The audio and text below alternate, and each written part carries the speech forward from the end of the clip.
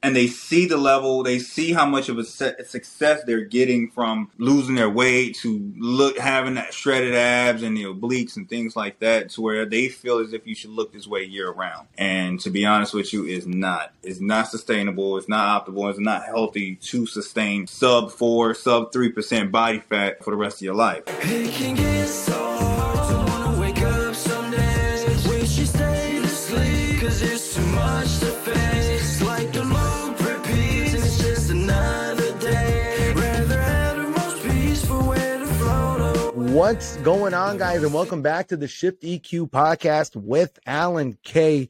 Today's episode is going to be going into the behind the scenes that kind of goes along with the competition journey. And this isn't your typical like, hey, I'm going to get bulk up, I'm going to lean down, and I'm going to look pretty on stage. No. This conversation is going to be the real behind the scenes, what people go through with the transformation, to include like the body dysmorphia and all the other mental and emotional transformations that you got to go through with this transformation and this journey. And to help me with this conversation, I have fellow OCB pro Cody Hoskins, who I met in my most recent competition in May, in which he competed and then placed second in the Open. And the subsequent following show after that is actually where he won the Open and earned his pro card. Cody, thank you so much for joining me on this conversation. And I really can't wait to enlighten the audience about this conversation, because this is something that you and I regularly talk about. Yes, it is. First of all, thank you for having me. I appreciate the invite. I'm honored to be here. I'm just happy to be here. I appreciate it. Yeah, I appreciate that, man. And let's just get into this, man. So when I met you, you had come second into that competition, and I remember being back there and tanning, because that's when I met you during the whole tanning thing. And I'm like, yep, I'm not winning this competition at all. Nah. But for you, what was that experience like, getting ready for that competition and coming in second, and then transferring over to the next competition and then coming in first? Can you just kind of go over that process and what that really meant for you? Okay, so more particularly in that particular show, I would say that you were the that one person backstage cracking jokes, keeping a smile on everybody's faces while we're trying to be serious. Like, I'm back there trying to be locked in serious, like super competitive. Like, I'm looking around seeing, all right, who am I gunning for? Who's my target, right? So I'm always ultra competitive when I'm going into these things. But going into it itself, it was a great experience. Learned a lot. Obviously met a lot of good friends like yourself. But immediately after that, like me and Teddy, who actually came in first in that show, we spoke afterwards on what our plans were, what we anticipated doing, this, that, and the third. And he mentioned something about the Arizona Scorcher and wanting to show up there. And I was like, I'm not somebody who takes an L. I mean, we're all very good competitors, and nobody's a sore loser here. But I'm going to take an L, go hit the lab for the next 4, 6, 8 weeks, whatever that time distance was between those two shows, and then I'm coming right back at you. So I essentially wanted a rematch. But, of course, things worked out to where he wasn't able to participate in that follow-on show where I came in first and actually got my pro card. So, but I have told him that I'm gunning for you. I'm gonna find it. We're gonna talk. We're gonna find a show we can match up at and go head to head, because I'm gonna get my revenge. I'm telling you that now. Right. And one of the things I admire about you, man, what I appreciate our conversations, is you have this, like, I'm going to go after you and I'm going to be better than you. And it's not like in a way like, I want you to be worse so that I can be better. It's like, no. I want you to be the best version of yourself, because my best version of yourself is going to beat you as soon as we get to that point. Now, for you, would you say that was there like a difference in mindset when you came in second, when you came in runner up? Was there something like at this next Arizona Scorcher, like, man, fuck this, I am going to win? Like, did that definitely push you for that next show? No, it most definitely did. Like, I sat down and I talked to my coach about what it is, how I needed to improve, what could I improve upon, and then I really just had to dial it in for those next 6 or 8 weeks there was between the two shows. And I just had this mind frame of, like, whoever was on stage with me, I'm okay with the thought process of losing, but what I will say is that I'm never going to lose because I was outworked. I'm never going to lose because I was out conditioned, or it's only going to be because of my inexperience, and like posing, for example, played a part. I didn't have the posing experience as like Teddy had, for example, and that's something that I went back into the drawing board, and I was hitting it every chance I could, whether that be at home in the mirror or that's right after my gym sessions. I mean, I wouldn't say I look like a fool, but it's always that one guy in the gym who's always up in there. He just like turns to the side and he's hitting. That was me. Like, shirt's coming off, and I don't care who's looking. I'm practicing wherever my lighting is because that was one of my weak points. So I had to get it. Had to. So that was definitely a shift in that mind frame. So, man, you highlight something that I have a big challenge with in these competitions is the posing. Because I remember growing up and then I'd be lifting and try to like flex my traps and try to like, we do things that we only see on TV or we see like in WrestleMania and things like that. And then when you step up on stage on a bodybuilding competition, you realize it's not really about flexing. It's about expanding out the muscles to build an aesthetic. And for me, I realized I have a huge disconnect on not being honest and not being real. And I don't feel like people naturally walk out with their lats like this, and they don't normally have like this. And mind you, that's a mindset thing I got to get over. But it is definitely a huge wake-up call as to how much of the shows actually come down to your ability to pose and not pose. Another thing I want to highlight here real quickly, because we talked about this before, about when you came at second place at the show in Vegas. You had a conversation with your son, right? And he was definitely inspiring you and definitely kind of pushed you for the win. Can you go into that? Because I feel like a lot of people would love to hear about that. So my oldest son, Cody Jr., just turned 10 actually. At the time, he was playing football, loves football. I'm more of a basketball dad, so it was like I was trying to hey, why don't you play basketball? He wants to play football. So he was getting discouraged because his team were losing quite a few games. You know how youth football could be. And his whole thought process was, I don't know if I want to play football anymore. I don't know if this is really for me because we keep losing. I was like, I had to tell him that's not the mind frame to have. You don't just, you go back into the lab and you work until you achieve what it is you set out to get. And immediately after coming in second place, I did have to already have the thought process of like, I'm coming back and I will get it. But my son just kind of he definitely reinforced it. And at times when I did feel like I was getting discouraged, I thought back to the conversation where I had with a couple of people who were at the show, and he was just like, so we're okay with second place now? Because I remember you telling me that second place is first loser, and we're like, essentially, are we gonna put up or shut up? I was like, we getting it. So we're definitely gonna get it. And I made it a point to where at the Arizona Scorcher that I put in those extra hours, those extra work, and I had him come out to the show to actually be there so he can see firsthand whether I got first place or whether I got second, third, or fourth. But the fact that we're still shooting our shot, we're still going for our goals, and that one L or two L's is not going to stop that. You're going to take it back to the lab, you're going to re-engage, refocus, and then go from there. And even after the next show, because in between those shows, his football team started to win a few more games, and he became a little lackadaisical. That's when I also told him, I was like, so who are the teams that you beat? He explained who they were.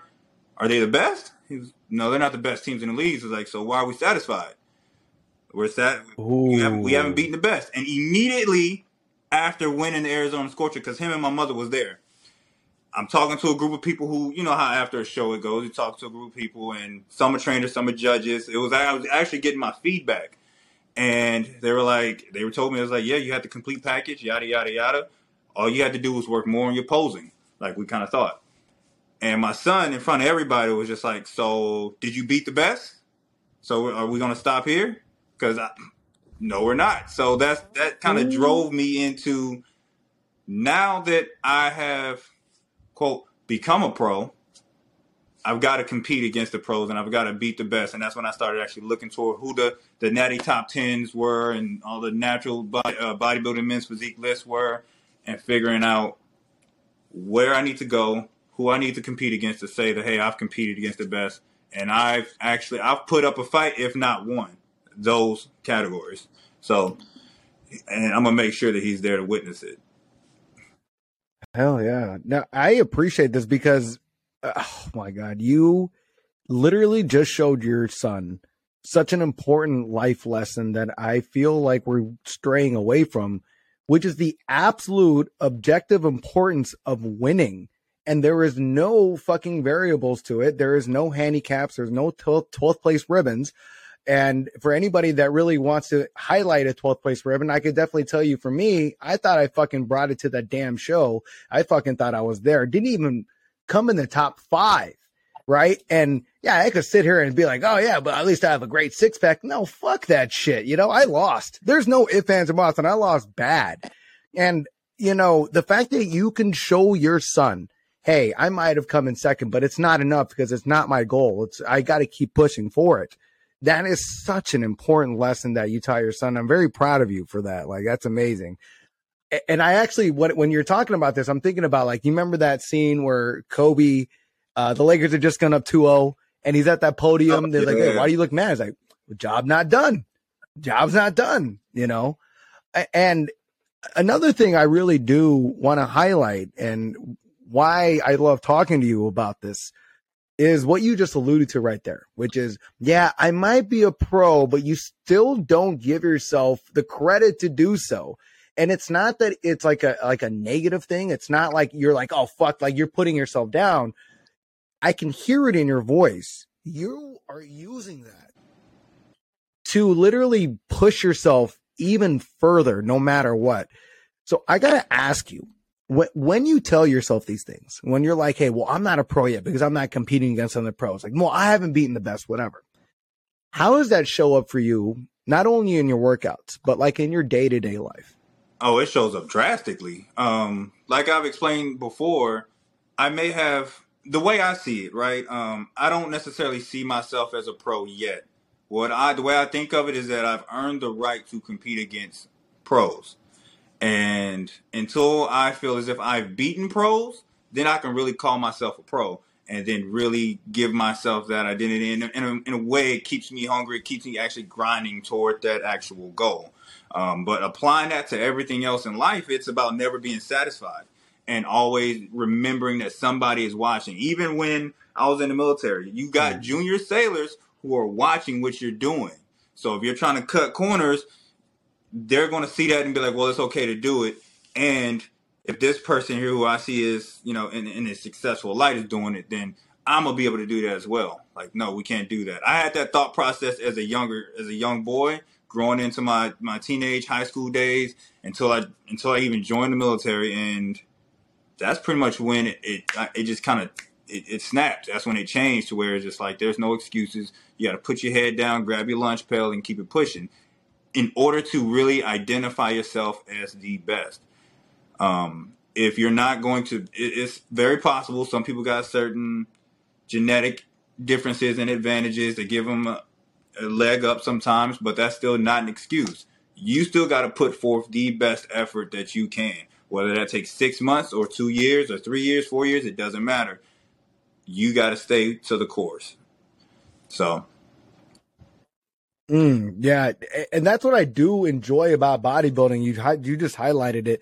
Like, someone might have better genetics. Someone, hell, could go on all the best fucking hormones in the damn world, right? But at the end of the day, you still have to put in that work. You still got to put in that volume. And regardless of what kind of supplements and hormones that you're on, or if you're not on any at all, you have to put in that work. And bodybuilding is one of those things where your body is you legitimately show your work. There's no frauds about it. It's not like people that try to give money advice that you don't know how much money they're hiding. It's, if you're giving fitness advice and you don't look like the fitness advice that you're giving, then you're an automatic fraud, no matter what. And you and I talk about this all the time because I know that you have a wealth of knowledge, my man. You have a wealth of knowledge, and I've learned so much from you, but you always put out disclaimer, well, I'm not a professional. I don't have a PhD and everything. But the reality is, like in bodybuilding, your results are on the surface. Like regardless if you have a PhD or not, it doesn't fucking matter. I mean, we talked about this the other day. Look at the person that is the face of Department of Public Health, like that person. And that is supposed to be the symbol of health. Fuck no, it's not. Absolutely not. Go ahead. Yeah. And no, that's definitely something that we've spoken about. And I only say that because we get stuck in this whole social media lifestyle that people live and they believe everything they see on social media, and any little ticket of advice is gold for them. But I always caveat any advice that I may have given somebody with either A, I'm not a professional, I'm not a certified nutritionist, I'm not a personal trainer, this is what I've done and what's worked for me. Or I have a coach, I have a nutrition specialist, I have a personal trainer who I send ideas to, and they give me real critiques back like, hey, that squat did not fucking count. And guess what? I'm back in there trying to get it the right way because I got people who will tell me an honest truth. I'm not a fitness influencer. I'm just somebody who loves what I've been doing, and I've learned quite a bit along the way that has worked for me. Everybody's body is different, and that's why I caveat that. They got people that sell these cookie cutter meal plans as one of somebody who I consider a mentor. Hardbody J. Timmo always got on. These are cookie cutter meal plans. Like, it doesn't work for everybody. Everybody got different components. Like, his insulin level is different from his. That matters, you know. His libido or her libido is different than hers, and that matters. Like messing with people's like diets like this can go down to the point where it affects a woman's cycle, for example. So that's why it is very important that I caveat everything that I say with, I'm not a doctor, I'm not a nutritionist. This is what has worked for me. Because there are serious consequences to this lifestyle. And so it's important for people to know that. Yeah, I appreciate that. And let's actually talk about that, because it's not like you and I just woke up one day and be like, oh, we're competitors, right? Like we weren't always competing. We weren't always on stage. And that definitely takes a transformation beyond just the physical, because there's definitely a mental and emotional transformation that goes as well. And I don't think people understand that until they're actually in the journey. For you, do you remember what it was like for you to just be like a regular bodybuilder or just being consistent with the gym, and what it took for you to all of a sudden, like, you know what, I'm going to sign up, and then training for a competition? Can you talk about like what that was like for you, and if there's any differences or any things that kind of stick out with you in that process? There was quite a few, because I've played basketball majority of my life. And I've always gone to the gym to stay fit, stay healthy. Then it got to a point where I saw my brother, who I've always looked up to. We didn't get along well early on growing up. We would always fight. I usually got beat up, but he started to lose all of this weight, and he became discouraged. And we had a conversation on how can I keep him motivated, right? And that is when the idea of doing the show, because he had gone from like roughly 340 pounds. He's 6'2". I'm 6'1". He a little bit taller than me. He went from 340 pounds down to around 220. 220 is where he started to hit his plateau, started to struggle. Then he wanted to kind of give up and just kind of like say, what's the point? Although he was looking phenomenal. Honestly, I think he really could have stepped on stage. But he had some loose skin, so he was insecure about it.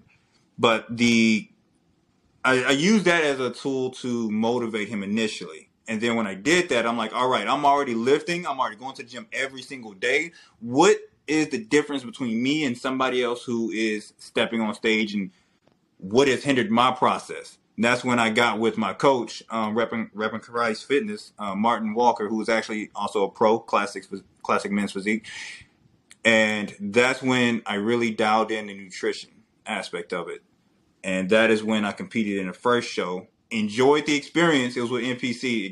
Enjoyed the experience, but did not like the fact that, because I think so highly of myself, I didn't like the fact that I came in anything other than first. And my rationale behind it was that I wasn't big enough, because I came into that show at around 168, 6'1". I was thin. So that's when I took the next 2 years off, got as big as I could get, dirty bulking, And then I started my cut, which has led me to the show that we met at. So it really started by motivating someone else, but then I caught that bug, that competitive bug where I didn't like to lose. And now I'm just enjoying the lifestyle because I feel better in almost every aspect, whether it be mental health, physical health, emotional. I just feel better every day waking up. It's made a difference. Yeah, there's I wanted to highlight this real quickly because you brought up a scenario that I try to preach to a lot of people that ask me about competing, which is, wait, I'm already working out. I'm already eating healthy, in my opinion. What is the difference between what I'm currently doing than someone that's competing up on stage? And that question in of itself is amazing to ask, because that's when you start unwinding. Holy crap, there actually isn't much of a difference between what I'm doing and what someone does compete.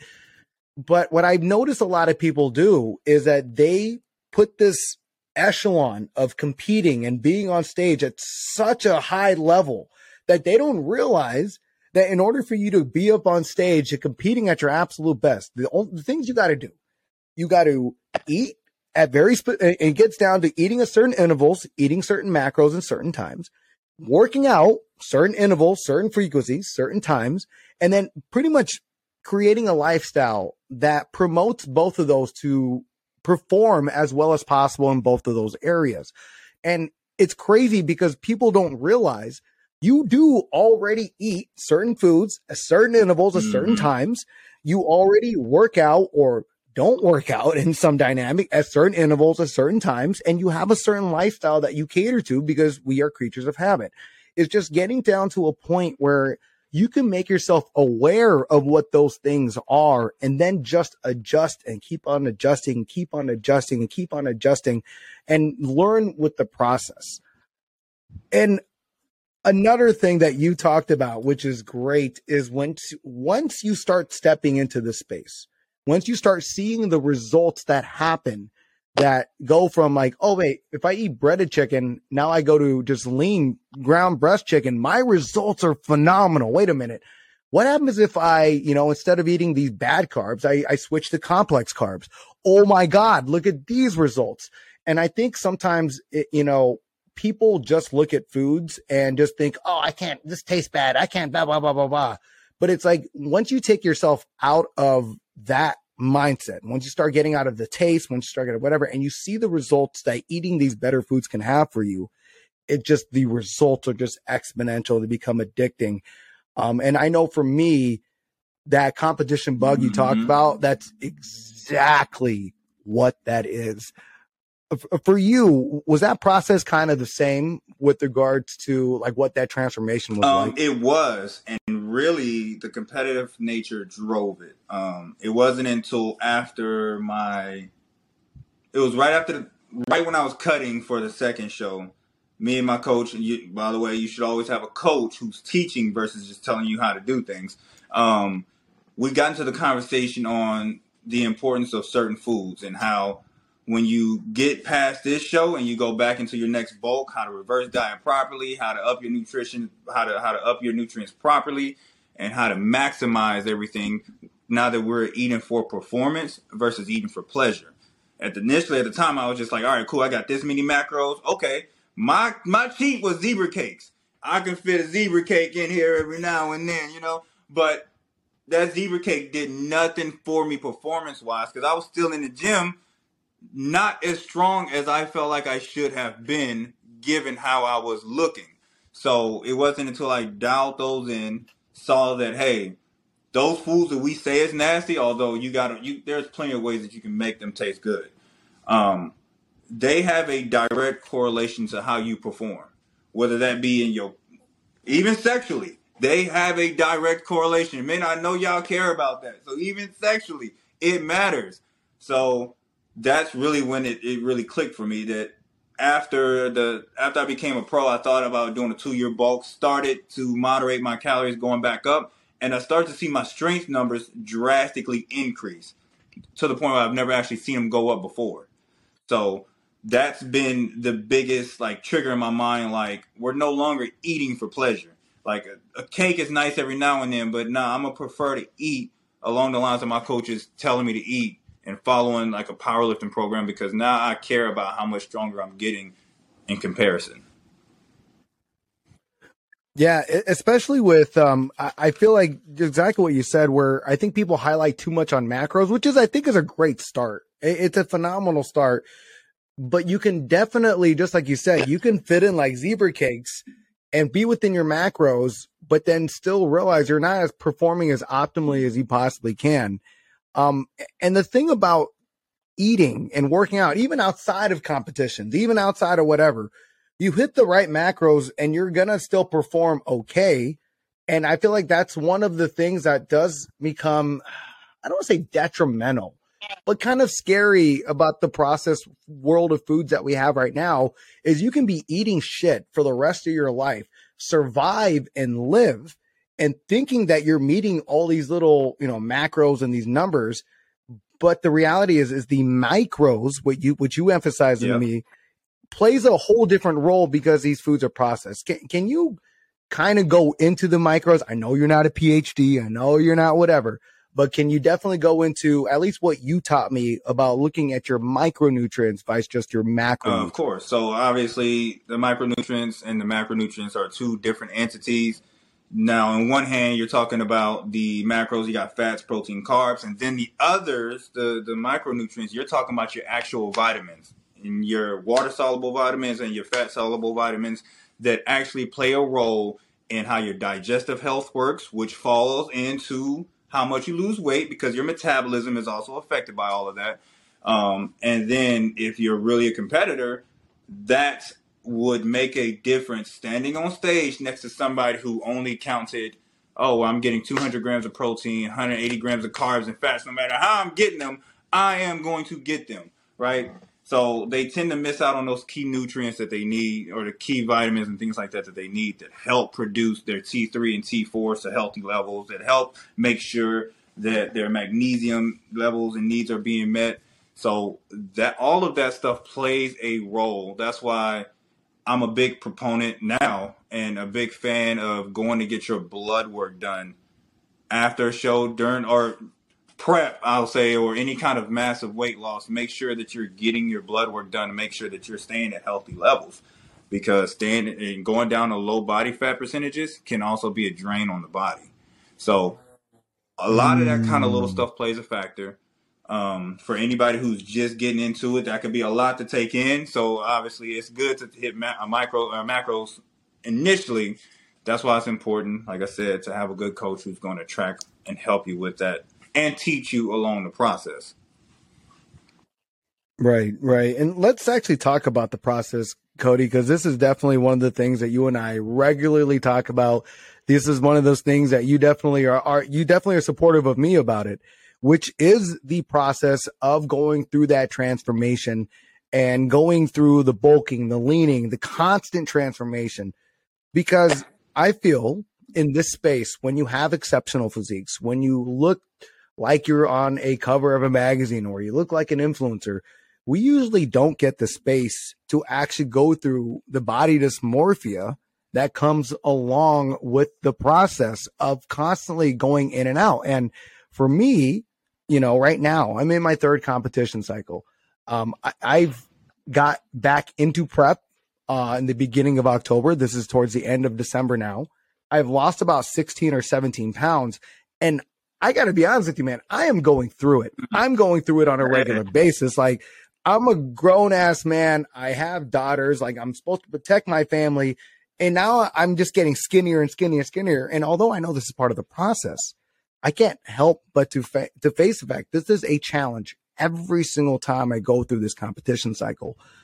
For you, Cody, what has been your relationship with your body and yourself during these transformations and through these journeys? For me personally, it has affected me as well. Honestly, I don't know not one person who goes through this process and they see the level, they see how much of a success they're getting from losing their weight, to having that shredded abs and the obliques and things like that, to where they feel as if you should look this way year round.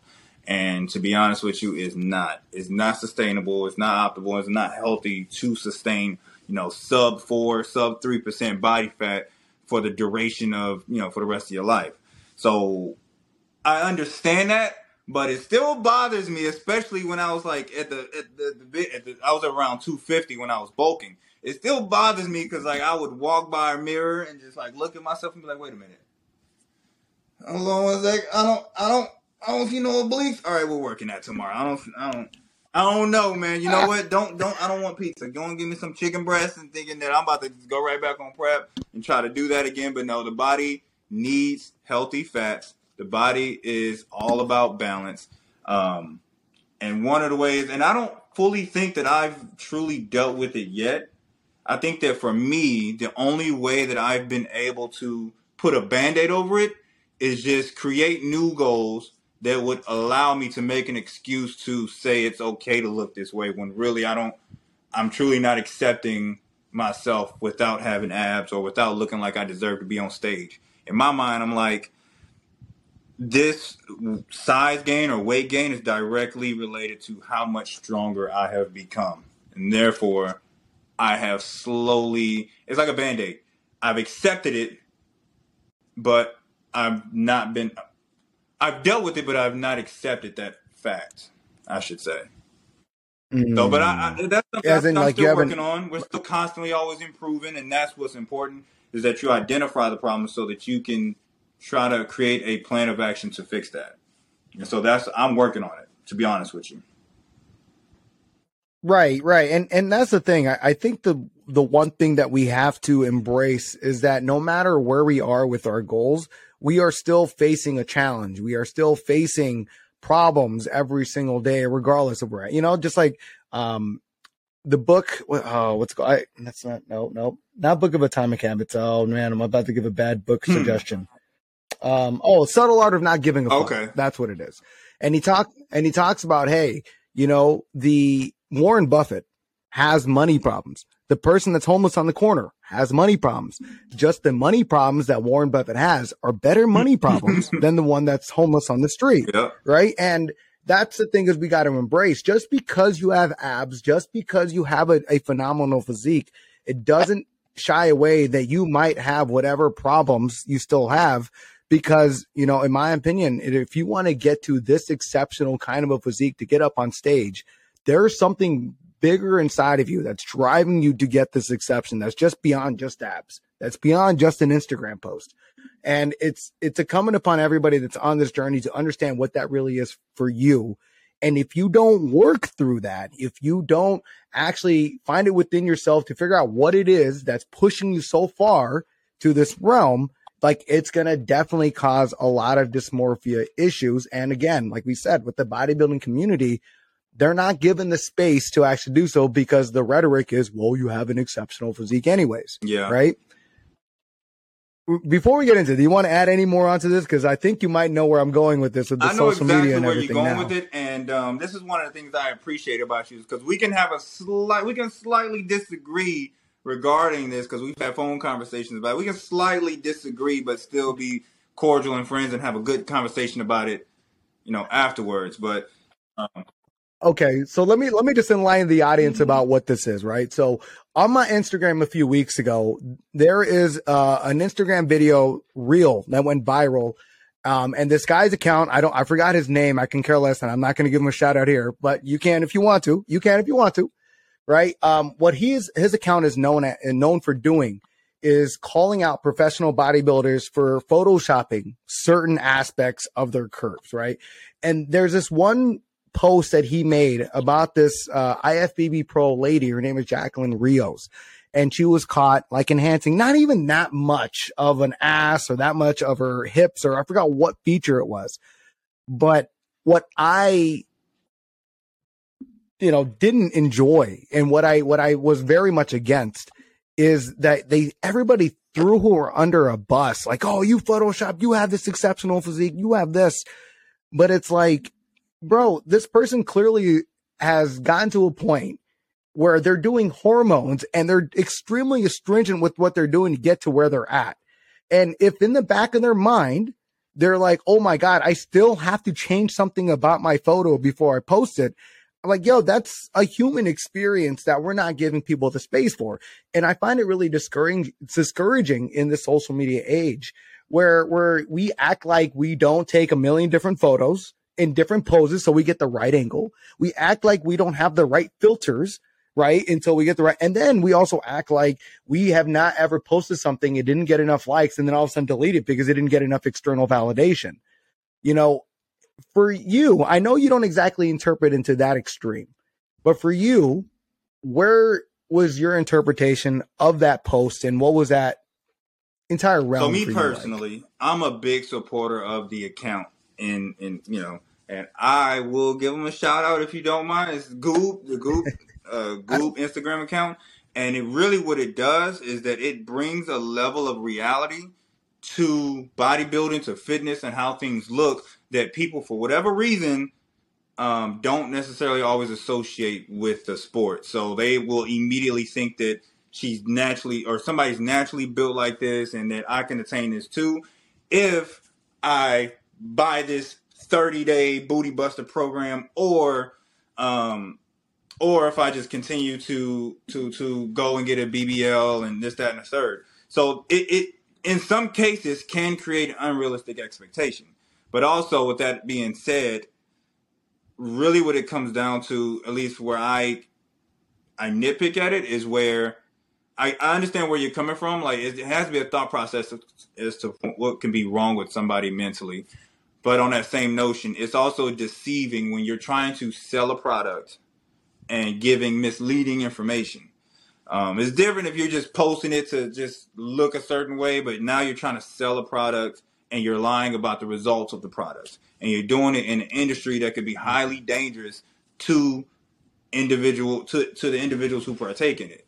And so that is where, like, me personally, you're absolutely right. I take if you look through my phone I take at least 30 pictures of myself every time I'm done working out with pump, just to see, all right, I don't like this one, I'm extremely self-critical. But also on that same notion, I'm very honest about it, because I feel like that's the only way that I've really accepted myself. I've been very self-critical about how strong I can actually be, how I'm actually built, and it's I feel giving me that sense of relief. Like, nobody can call me out and call me and say, hey, you don't actually look like that, or you can't actually do that. Like, I've shown my failures, I've shown the process from my failures to where I currently sit at, which I'm not where I want to be, but we're gonna get there. And to me, it's a guide to other people who feel discouraged about starting that process. So you got to be, I feel you got to be transparent about everything. You got to know the risks, you got to know the rewards, and you got to know the true time frame for this kind of thing. Yeah, I agree with you, where if you are selling a product and you're making it look like that is the product that got you to those results and it's photoshopped, then yeah, I think it is definitely definitely deceiving. And it's a I don't want to say a lie, but it is a lie, but if you look at every supplement product, even like whey protein products, you have fucking people that are juiced the fuck out on every muscle tech athlete ever that's out there that has any kind of tech, whatever the fuck, is a juiced out dude. And he's like, oh yeah, I take this protein. Like, that protein is not what got you that physique. It helps supplement it. But we all know the damn well truth that it doesn't fucking, and odds are too that they didn't even take that supplement, And then there's those ones where they have the before and after pictures. Like, I forgot what documentary I saw, but it showed that they took the before and after on the same day for the same person. They just fucking made it different with supplements. So when I see people posting things on Instagram, like selling an image, I don't think it's any different than anybody else doing anything in all reality. And it's one thing if you are like I've seen some videos on that account that you're talking about, and he shows where certain clients are just completely like 30 pounds photoshopped off. But I think if it's just one little enhancement and one other little curve, I don't think it really should be ridiculed in that dynamic. That's the first thing. The second thing, real quick, and I'll let you here continue, because I could tell you got something to say. What you said about you being honest with yourself, I feel the difference between why you're allowed to do that and why you do that is because you find your validation internally. You can tell that your motivating factors are driven from inside on how you can improve yourself. A lot of people these days don't have that. Their validation comes from all relativity based on the person next to them. And the only way that they feel superior or of value is by the other person feeling less than, or by you putting them down. And I think there needs to be a real emphasis on the difference between both of them, because you can be really honest with yourself and you could be really promoting the right images and the right message. But if your entire message behind what you're doing is only validated if someone else can be shit on and be looked down upon, then what is really the value that you have for yourself and what are you really promoting?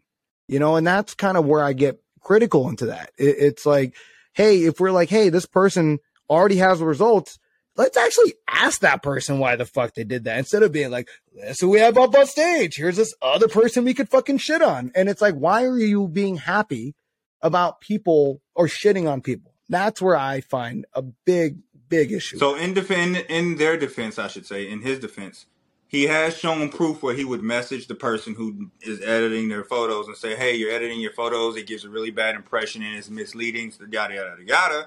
Here's the proof, so on and so forth. And he does give them an opportunity to say, hey, I do, I don't. Here's why. Here's what I don't do, and whatever. And he does explicitly put that out.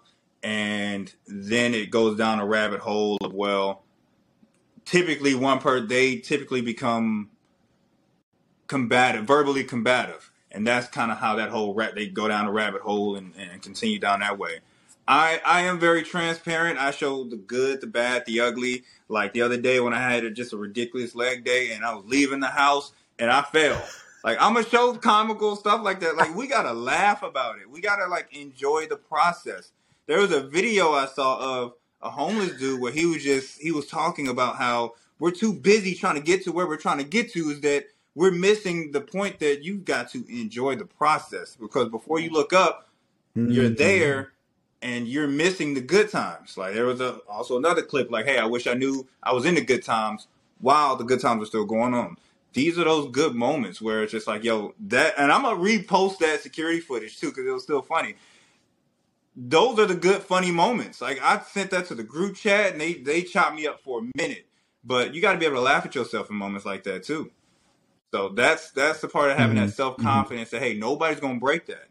And it's okay. Yeah. So what is it for you then? I think you alluded to this right now.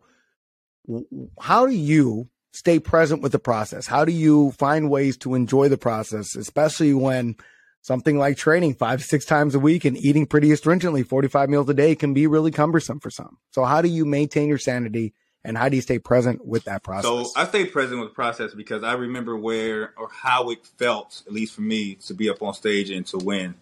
And now I'm trying to amplify that process and go onto a bigger stage and do the same thing. So, but I also take from what my coaches are telling me, like, hey, this is a process. It takes a good 8-9 months to get like that lean, that shredded from one point to another. So people get so stuck on trying to rush the process, they can't do that.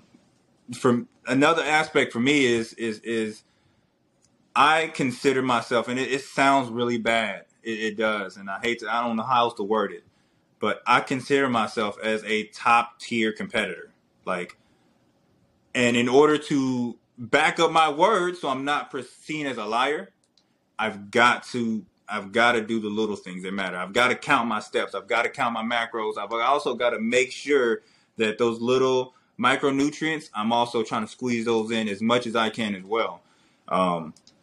And then I also got to be the example that I'm sitting up here talking about. Like, I'm sitting up here, I can't just sit up here, run my mouth, and then I'm not actually going to the gym afterwards and do what I'm supposed to do. Like, no, you've got to put your money where your mouth is. I enjoy talking shit. I'm going to just call it how I see it. I enjoy talking shit. Like, I cannot remember his name, but he was a pro at the Arizona Scorcher. And I sent him an inbox saying, hey, you looking really good. You looking really shredded. You got a very nice physique. Hopefully you compete next year because I'm coming for your neck. All right. And there was a couple of times where I even told my coach, I was like, you know what? You got like 5-10 more years of experience on me. But guess what? One of these days, I'm coming for your neck. All right. So I like to talk shit. I like to be able to back up what I'm talking about. And you got to do the little things that equal the bigger goals. You have to. In anything, in any aspect of life. Like you want to be a doctor, guess what? You got to take microbiology. In order to pass microbiology, you got to study the cell structure, right? So same thing. It's the little baby steps that's going to get you there. Yeah, what you're saying is so important because the story that you tell yourself is so vital with how you decide to show up in lieu of the story that you're telling yourself. And I imagine, and well, actually, I don't imagine. I know the difference, right? Like, so for example, for me, this is my third competition cycle. My very first competition cycle I went into, first time ever doing it, I was just trying to get on stage, right? And my mindset was just trying to get on stage. The second time around, it was like my ego got involved, and which I'm happy it did, to be honest with you. It was like, wait a minute, this is the second time I'm getting up on stage. If I'm not doing any fucking better, why the fuck am I here? You know, and that pushed me just a little bit more. And now with this third competition cycle where I feel like my results compared to my first and second was just night and day with how different it is. My mindset now is this is my third cycle. I better fucking win. And if not, what the fuck am I doing? And that in and of itself has me pay attention that much more drastically and that more attentively to my macros and my micros. It has me pay attention drastically to my cardio, to my workouts, the intensity in those workouts, and all because a lot of what you just said right there, I view myself as winning this goddamn competition. And what does a winner of that competition do? Oh, he takes no shortcuts. He shows up every fucking meal. He shows up every fucking day. And because that's a story that I tell myself, that is how I show up. And I think it is very, absolutely. Very no. I just, for those out there who don't know, right? Anytime you're in contest prep, life still goes on. And I don't know if they are aware, but you went through something throughout your second show that kind of made you feel like, yo, why am I doing this? Or there are moments in your life that you doubt what you're doing, but you still got to get your lunch pail, put on your hard hat, and you still got to get to work. You still have, people don't care about the excuses why you didn't make it. They only see the fact that you didn't make it. And so, that's another thing. You do look really good, especially in comparison. Like, you're 2 months out now, and you already look like you did for the Vegas show last year. So I'm excited to see where it is, right, how you do this upcoming show. Yeah, I appreciate that. And for the listeners, real quick, because I guess Cody went into it. My second cycle, we're gonna get real personal, might as well, because I do with my channel anyways. Yeah, my dad was going through cancer, and I found out afterwards he had an 80% chance of dying, and I didn't know. I just thought he was gonna die. 100% thought he was gonna die, and I didn't know. And that definitely put me into a headspace, and that definitely got me into not exactly always showing up because I wasn't always present based on where my emotions were. But what you said is absolutely correct. No one cares. No one cares what you're going through. No one cares about, now, sure, maybe in the after end of everything, they might care a little bit, but the only thing they care about is how you show up. And ultimately, that's the only thing that matters, is how I showed up in what place, you know? And I don't mind that. I know that there should be some space to give people some kind of grievance, but I signed up to do something. I signed up to do that. And I know my dad, if he knew what I was competing for, and if I would have stopped because I was there worrying about him, he'd have been like, dude, I'm going to be fucking okay. You better live your life, you know, and you better do it well. And that is definitely something that I definitely appreciate and cherish, because that's a life experience that now I'm able to work through, and then hopefully show other people how to work through as well. And you can still use that. Yeah, whew, that was a huge thing. And here's another thing too. Trust the process. Trust the process, because it took for you, right? What was it between your NPC show and then the time that you finally won your pro card? Can you talk about if you were to literally look at your Cody, very first competition, mindset, workout approach, everything. Cody that earned his pro card, told his son, yeah, I'm going to fucking show up and I'm going to show how to do this. You know, can you talk about, the big differences between that other version of Cody and this version of Cody now? I would say I'm way more headstrong. Back then, it was just like, hey, I'm doing a show, just show up, look good, look nice. And stepping on stage was great and all, but the headspace changed. The competitive nature of it, I guess, took over, I should say. I started off at 168, and in my mind, I'm thinking like, all right, I'm a smaller guy going into a show where bigger guys are competing, like thinner, I should say. I was taller, but I was way thinner. And so I'm like, I need to bulk up. Then I go down this dirty bulk phase where I'm like, I got this. I'm going to get as big as I can and then cut back down because some of the best physique athletes I've seen started off overweight and was just like, I'm not going to tolerate this no more. So I'm going to get bigger, still hit the gym, and go about it that way. So it was about a 2.5 year difference where, well, it was, I want to say 2019 where I competed in the NPC at 168, went through 2.5 years of just bulking, got up to 250, and then that's when I started prep. And started prep all over again and went from 250, dropped back down to, I think in Vegas, it was 190. And then I had gone from 168 stage weight to 190 stage weight. And then in Arizona, like 8 weeks later, I came in around 188, 187. And at the time, I was kind of tracking my body fat, and I was down to about 2.5% body fat. I was miserable. But it was, so for me, it took about 2.5, almost 3 years to really just bulk up and put on about 20 pounds of muscle, I should say, and earn my pro card. Yeah, that's got to be a crazy. Well, I guess if you were to look at yourself objectively, mindset, approach, and the whole 9 yards, how different are you now then compared to that other version of Cody? Like I know we're talking about the weight and everything, but mindset wise, do you kind of remember like the kind of the stories you were telling yourself when you were training at the other version? Like, can you go into that part of it? Yeah, absolutely. Part of it was the mere fact of the, like I said, the competitive drive. But the stories I would tell myself was that I have to set the example. I cannot be a 2-time loser. There you go. Yeah, I can't. I'm telling myself I'm 0-2 in the finals all the time. I can't do that. I'm not like, look. That was the change in the mind frame. Beforehand, I still wanted to be, I still wanted to hoop. When in essence, I wasn't tracking the type of food I was eating. I was just like, okay, I can squeeze a zebra cake in. No, you got to eat. You got to take it in. You got to eat your sweet potatoes. You got to get your black beans in. You got to get your spinach, your kale, and those are just tidbits. But I started to include cauliflower, mushrooms. I don't even like mushrooms, but that was just one of those things where I'm eating the things I didn't necessarily like, sauteed them in a way that made them taste well so that I can put a better package together. And so I was like, at this point, I'm committed. I'm spending, and actually saved me money too along the way. But it changed an entire lifestyle. It made a whole lifestyle of a difference.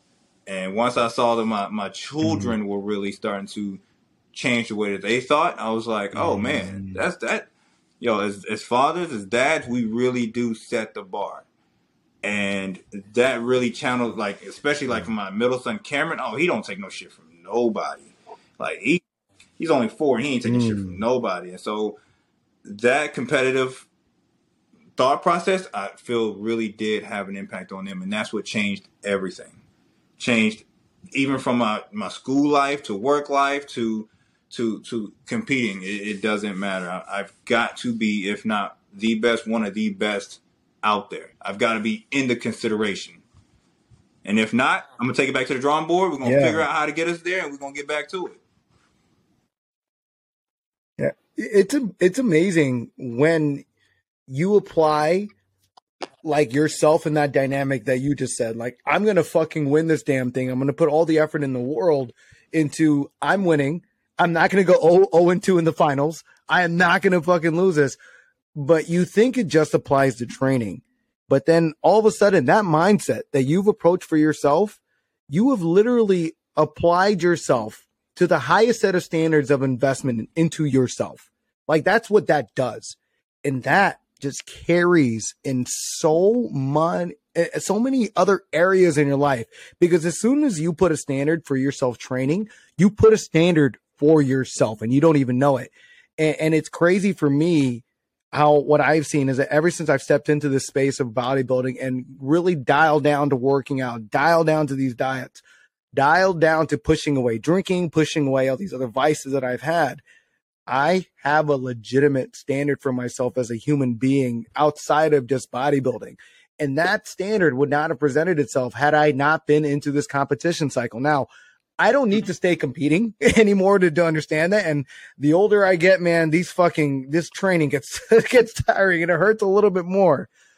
But what I've learned from it is just so, oh my God, it's the best thing that could have ever happened in my life. And you alluded to something that I feel all men need to do, which is understand that when you're in this phase of investing in yourself, transforming, there are other people that are looking up to you. There are other people that are taking your lead, because as men, we lead by example. We don't lead by words. We don't lead with emotions. We lead by example. We don't lead by speeches. We lead by example every single time.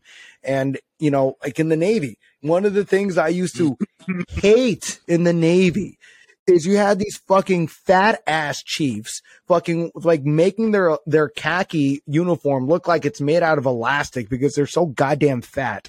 And then there they are to tell you, hey, you should be a little bit more disciplined with your life. Hey, you should probably do a little bit more this and this. And then what's worse, those are the same motherfuckers that decide to lead PT, physical training. Then they're out there fucking, and you know, I remember in the Navy, we had these fucking minion-looking outfits, this bright yellow shirt, and these fucking stupid little short blue shorts. We already look pathetic as it is.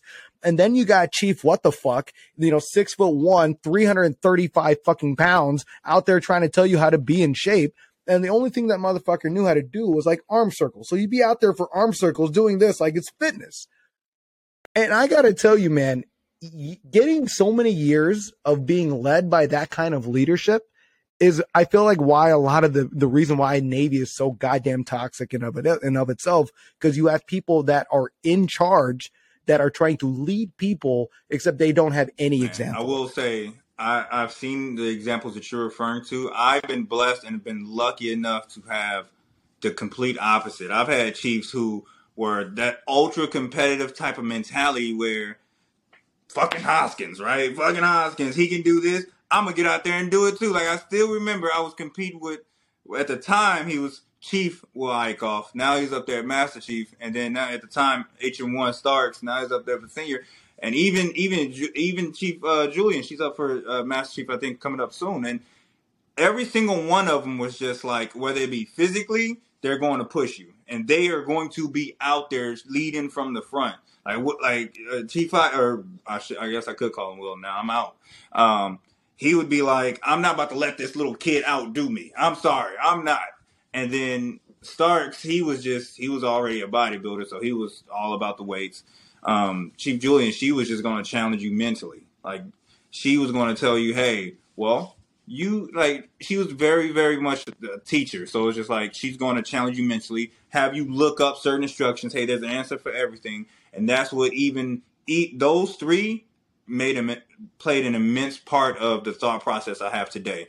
Like, when it comes to bodybuilding, for example, that competitive drive that those two had, along with Julian saying that, hey, you can look anything up. Now I'm looking up the best meals for, you know, strength gains. I'm looking up the best carb sources, the best proteins, the best micronutrients to assist in this. Like, what is necessary for, you know, rebuilding the muscles that you need, amino acid replacements, things like that. So I get where you're coming from. I've heard those stories, but man, like I said, I've been lucky enough to have the exact opposite experience.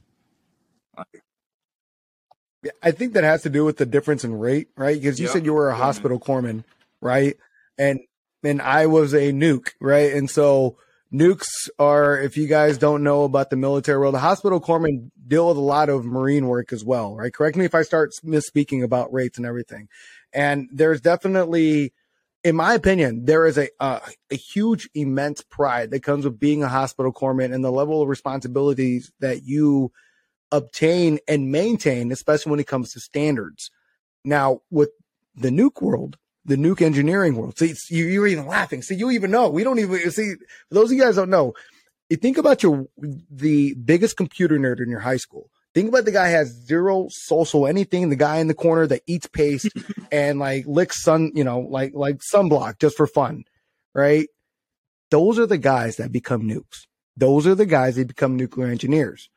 And when you put these people who have zero social skills, zero physical skills, and then you put them in positions of leadership, they don't realize that leadership is an actual image, and it's a more of a following than it is telling everybody what to do. So yeah, I do not doubt that we have completely different experiences in leadership and everything else. Definitely, Corpsman. I'll put it out there. Corpsman, we're the best of any rate, any branch. We'll put our best up against anybody's best, and we'll surpass expectations. All right, that's just how we roll. But the thought process of most corpsmen is kind of along the lines of the Marines process. It's like win the fight by any means necessary. So they don't play games. Right? It's all about the mission. It's all about the fight. Like what objective we got at hand, let's go get the shit done. And so that has played a role. I will say that. I've never been on the sub, so I don't know. I don't know what nukes are like, so I can't attest to that. But I'm glad to have had the experience I've had. I haven't been on a sub either. Like, I remember signing up. They're like, "Do you want to be on a submarine?" I'm like, "Oh, that sounds kind of cool." Like, "Oh yeah, there's nothing but dudes on the sub." I'm like, "Nope, not doing that one." Right? And bro, you can. Oh my god! And that's the thing about sub people. Like so in our pipeline, right? We have like our A school, we have our power school, and we have our C school. C school is where you actually learn to qualify. You start doing rotating shift work. And I'll tell you, man, our C school is like 6 days a week, 12 hours a day, rotating shift work. That was what our C school was like. And you had two kinds of people. You had your submariners and you had your surface people from carriers. The surface people would be up and like, man, this shit fucking sucks. I'm never going to do this again. And then you had like the submariners that showed up like, this was the best deal ever. I'm going to eat my sunblock, like, fuck no. I'd rather think this is a shitty deal and I'm going to like leave, and oh my God, the contrast in people, but I digress. Yeah. This isn't a conversation about shitting on my community. I digress for that.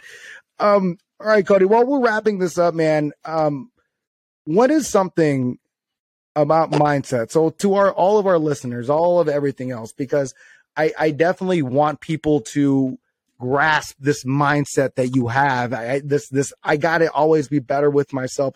Constantly got to get ahead. If someone were to ask you, like, what is the mindset that I got to have? How do I get to a Cody Hoskins kind of level of being a pro? Like, what would you tell them? It didn't happen overnight. Everybody goes through trials and tribulations, and then also everybody have had people put in their lives at certain points that have made this type of impact. Like I know we digress from it, but when I joined the military, I had so many people who had a hand in molding me into some young ghetto ass kid who was lazy and didn't want to do much into the person that I am today. So many people, like Larry Smith, Master Chief Corey Anglin, Will Ratcliffe. There was so many people I could just throw out there, but it took those experiences. It took certain people in my life, and it took me actually engaging and trying to seek out that type of mentorship. I will say to it initially, but to have that thought process, it takes. I mean, I've been called obsessive. I've been called, crazy. I've been called a lunatic regarding my thought process and how I'm always thinking about whatever goal it is that I have. If I have a goal, that becomes all I think about. Somebody attribute that to me being a Capricorn. I don't really know if that's accurate or not, but I was currently reading a book. I'm currently reading a book called Beyond Life, 12 Rules of Life, and that is a part of it. It goes into if you really want a goal, you can get it. I've never seen a person who works every day, little baby steps at their goals, and don't achieve it. I've never seen a person who works out 5-6 days a week and eat moderately well and not look athletic, right? So it's just all about the consistency of it. Like, there's plenty of times where I lose motivation, but I'm like, you know what? This has become so much of a routine as a part of my life. I'm a routine type of person. So if anybody ever wants to find me, you know where I'm gonna be every day at a certain time. It just becomes a consistency of it. And so we all lose motivation. We all lose that drive, but you've got to have the consistency, and then you got to have something that keeps you grounded, something that always keeps you not too big-headed, and it keeps you going toward that. Like reality checks. Like, I got my brothers. Every time I meet with my brothers, they remind me of how little and insignificant I am in comparison. Like, all of my brothers are taller than me, or they're girthier than me. I'm 6'1". My brothers go from 6'3" to 6'9". So it's like I've always had this little man syndrome where I've got to grind and I've got to get it. So I got people who are going to tell me when I'm doing things the wrong way and when I'm incorrect about something. Like, you got to have an open mind. So I could be wrong about something I mentioned during this podcast. And I guarantee you, one of my coaches are going to be like, hey, idiot, it wasn't this, it was this, right? And then you still got to be humble enough to understand, hey, I'm smart enough to know when I don't know something. So you take that information, then you make yourself better, right?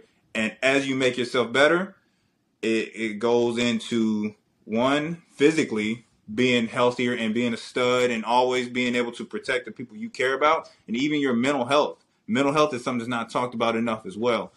Mentally, I've been in a better place. I'm a much calmer person than I used to be. And it's this process has from the Navy till now has made me a much calmer, better, overall happier person. And so that triggers, and it continues to trigger to keep me motivated on those goals. If you say you're going to do something, and I've told my son this, then you got to stick with it. It's always been consistency. It's not always motivation, but it is always consistency. Man, amen to that. And just like you said, you know where to find you. What are some Instagram handles or any social media handles they have for people to follow you? My name is Cody Hoskins Sr. And my Instagram is hoop21_ because, of course, I'm always a fan and always loved basketball. Like I said, I'm not a social media influencer. I'm not a nutrition coach. I'm not no personal trainer. I've just done things that work for me, and then including the comical aspect of everything, showing people that, hey, it's not too much to get involved in a lifestyle. Even if you don't want to compete, you just want to be healthier. Obesity is such a big problem in America. And so it's like, here's an easier avenue toward that. Here's the comical side. Everybody in the gym life that I know of are super easy and nice people to deal with and handle with. And, yep, that's how you can reach me, and that's what you'll get out of me. It's always going to be transparency and honesty.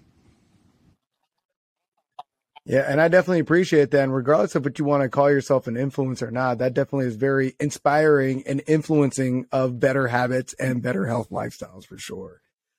So, all right, guys. Well, thank you guys for tuning in. Don't forget to like, follow, subscribe to the channel. And Cody, thank you so much for your time. Thank you very much for your time. I appreciate everybody who's out there watching this video. Just remember to tell the people you love that you love them, and go on about you living a happy life. Yep, man. And with that, guys, we are out. Dose.